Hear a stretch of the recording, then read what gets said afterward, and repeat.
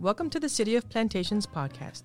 I am Carrie Blanchard, Battalion Chief of Public Affairs for the Plantation Fire Department. Thank you for tuning in. Our podcast is designed to keep you up to date on all the latest happenings and activities in, about, and around the City of Plantation. On our episodes, we talk directly with the leaders, decision makers, and the movers and shakers who make the Plantation the great city that it is. Welcome back to another episode of the City of Plantation podcast. Carrie and I are very excited to have with us Doris Baker in the studio today for this episode. Doris is a financial education specialist with Consolidated Credit. She's had extensive experience in the banking and financial services industry as a personal banker and a loan originator. Her passion is to serve all sectors of the community by providing financial education and empowerment, budgetary insight, and the development of positive economic life skills. So thank you very much for joining us today, Doris. You are so welcome, and thank you for having me today. Absolutely. Thanks, Doris. We appreciate you being here. I guess today, I think you wanted to talk about making the most of the gig economy and like how to set up a second income stream without cramping your lifestyle. And I know that there's a lot of people that are worried about economics, finances, or whatever. Definitely. What can you tell us? Well, first thing I want to tell you is that right now we have 57 million American adults that are part of what we call the gig economy. And this is outside of your full-time employment. If anything 2020 taught us with downsizing, business closing, hours being cut back, is that we need an additional stream of income. And this is where the gig economy comes in. Now, one thing we can start with as far as the gig economy is concerned is to look inside yourself. What are your passions? Mm-hmm. What is it that you like to do? That would be the easiest way for you to introduce yourself into the gig economy. But maybe you might say, I don't know, I may not have the self-confidence to do that. Another thing you can do is go to a retail store, go to a restaurant, somewhere where you're going to have a choice of hours where you're going to work, namely the hours that the managers have a hard time filling, which is what?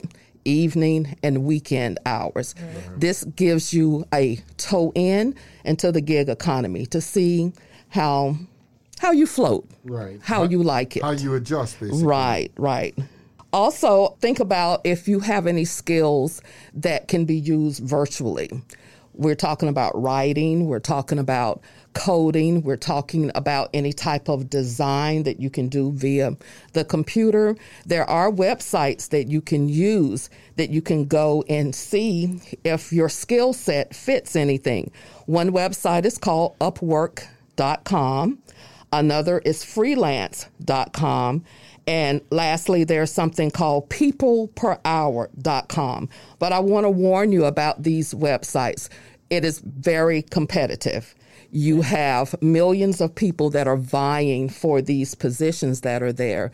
So you have to be A1 on your game. You have to come in knowing that your skill set is going to produce an employee that these companies or sometimes even other entrepreneurs may want to hire. Okay. And let me ask you a quick question on that. Would that provide opportunities for an independent contractor type of person to maybe make connections and network with possible longer term contracts or employment opportunities? Definitely so. To take just a step back, a lot of independent contractors that had contracts, if I can use that word, with businesses, because of the COVID-19 pandemic, some of those businesses had to close. Therefore, those independent contractors or freelancers lost opportunities. So here's another endeavor. You can just put your resume out like you would for any 9-to-5 in these websites that I just mentioned, and possibly you'll get a hit. Excellent. So this gig economy, what we're talking about, is this like a second job or a job in place of a job that you may have lost? It can be a second job. Mainly, that's what we look at it as, a second job, something to enhance your full-time job. something to bring in additional income because maybe your hours were cut. A lot of things are opening back up, but a lot of things are not having, or a lot of businesses aren't having as many employees as they had, or not with as many hours. So here's something to supplement, say, your main income. So like what you're talking about is you're finding a passion or something that you have the skill set for, because if you have to do this even as a second job, it's obviously easier to do if you're passionate about it or if you enjoy it. If you love it. I love what I do at Consolidated. So it's easier for me to get up in the morning and go to work. Now, if I get a second opportunity, I must love that. Right. I have to really be passionate about it because here goes my free time, but I have to think about it positively, that I'm making money, okay? And that I'm making money to hopefully get out of debt, put something towards savings, but I'm getting ahead of myself with that. Sure. Also, I wanted to say that you can use your social media platforms. That I want to use for an example. I have a friend that is a terrific baker. She has a very good career in Miami-Dade County and county government, let me add. And she's a very good baker. Well, with COVID, to relieve the stress and everything, she started baking from her house. And let me tell you, every weekend, she makes hundreds of dollars. Wow. Hundreds of dollars. And guess what? She's de-stressing. Right. She's doing something she loves. When you taste her baked goods, you know that she loves what she's doing, because that love is all stirred up in there, honey. Let me tell you.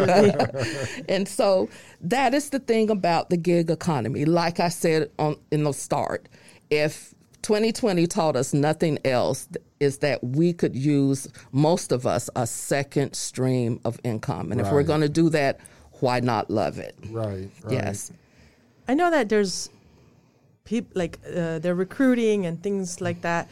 There's a lot of scams and a lot of, bad things that happen. You hear about it all the time. Send in money, we can get you a job.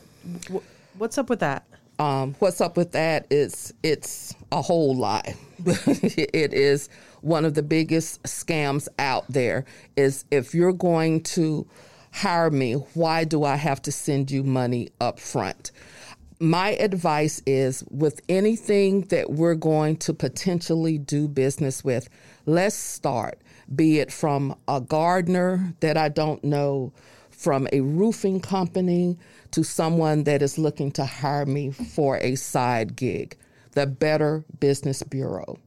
Okay. Let's go there. Let's see how other people feel about it. We'll do that when we're buying a car or we're buying furniture. Let me see the reviews. I want to hear what other people, other consumers, other job seekers have to say about this particular company. There's also websites such as consumerfinance.com. Let's see what everybody has to say about it. Right. And there's something called Trustpilot. Go on there. They're going to research you. Well, not really if they're a scam. They just want to get your money. Right. So you research them. You do your due diligence. But I think that in the troublesome part is that some people are desperate. They need money. They need to feed their families. So they see what appears to be an easy way out. And it's hard for them to even know whether it's a scam or it's real. And you're saying to do a little bit of research. But sometimes people get desperate and make, I'm going to use the word poor decisions, out of desperation. So is there any way to be able to tell by looking at it if it's real or not? Just the points that I gave you. If they're asking for money up front, if they're telling you using verbiage such as, if you don't jump in on this opportunity quickly, it's going to pass you by. Right. If they're always saying, we have someone that's waiting on your spot, act quickly. If they're harassing you, if they're calling you all times of day to say, did you read over? Because it doesn't hurt them to send you a fake proposal, fake information, because if I can get $100 from 10 people in one day. Yeah. Right.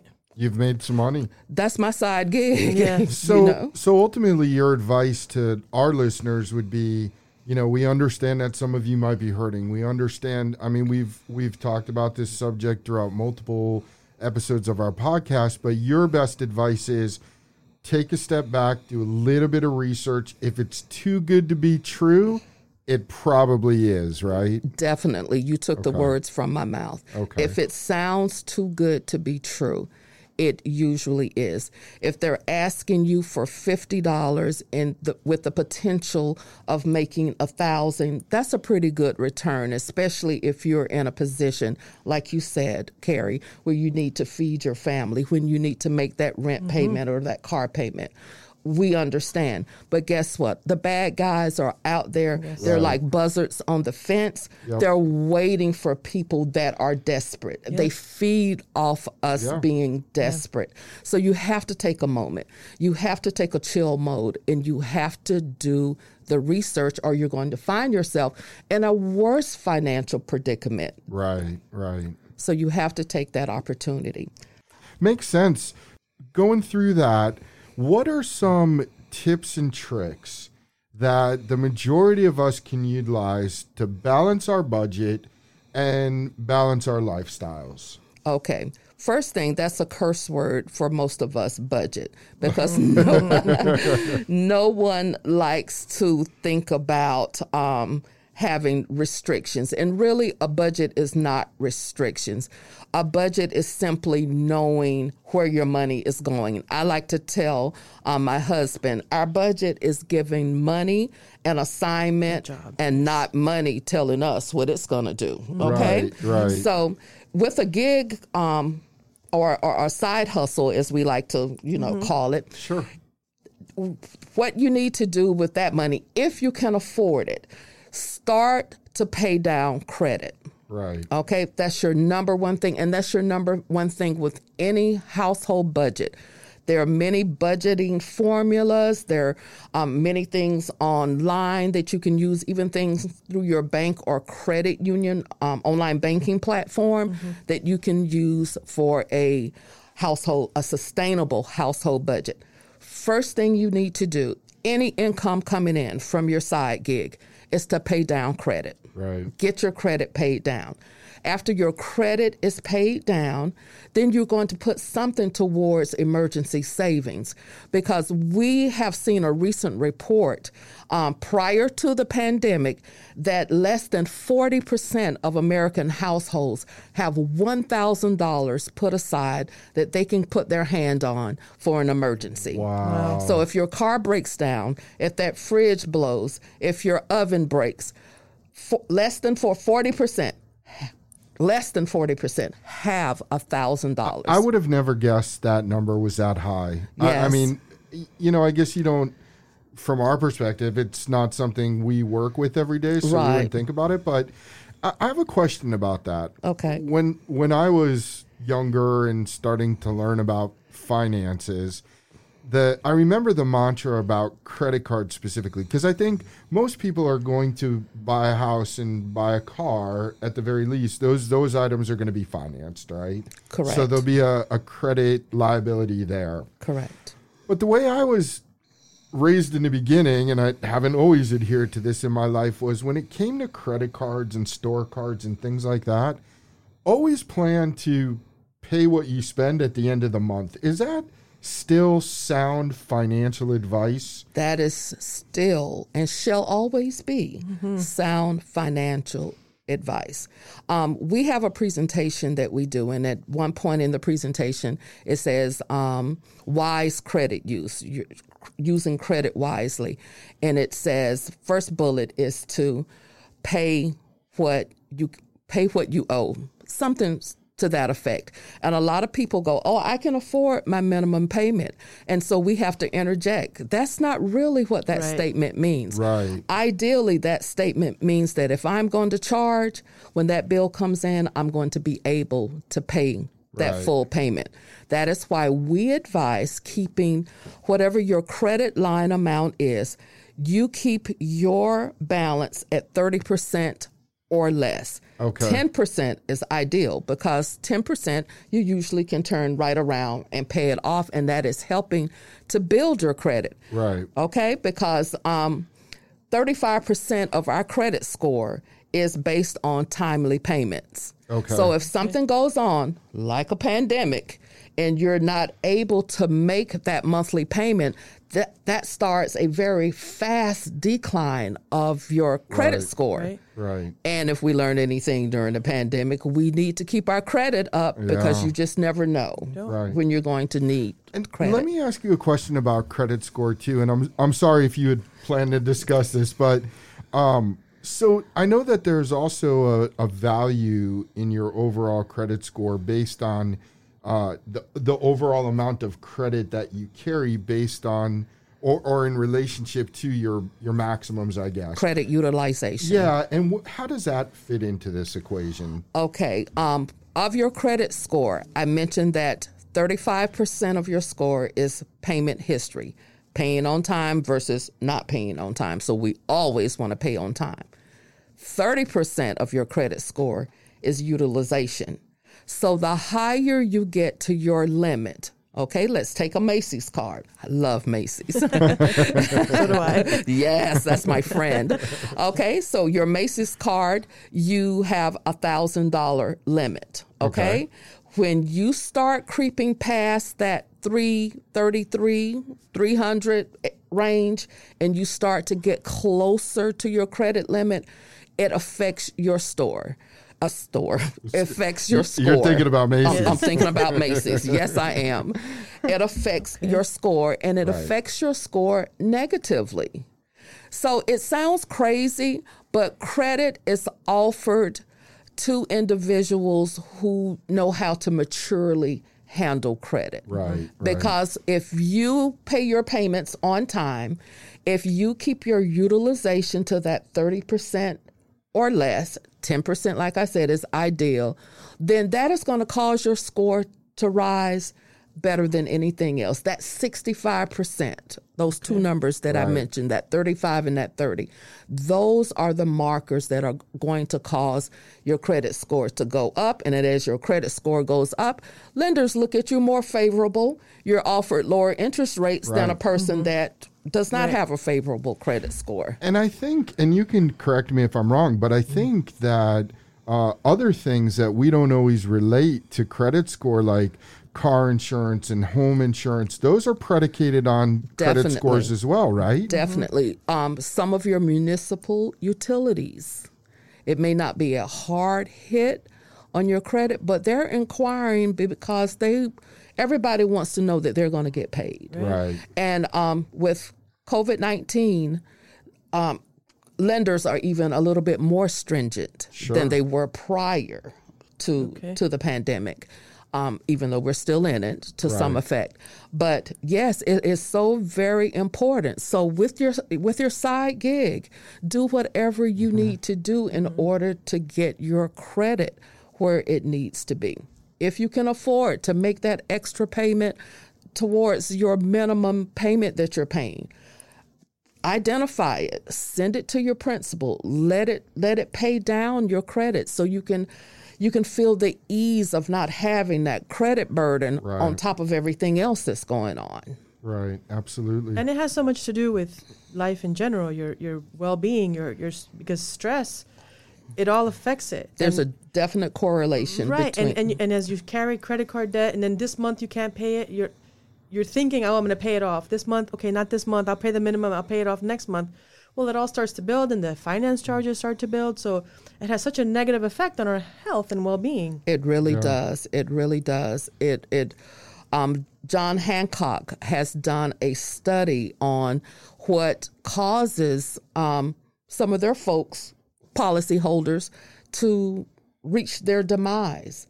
And when they do interviews with the family or whatever research, they found that in some cases, and in a lot of cases, it's been stress related to money, to finances. Yeah, there's been several reports published specifically about relationships in marriage, and one of the biggest stressors, if not the biggest in a marriage, is usually finances. Right. So I think that your advice is very important for everyone to keep in mind.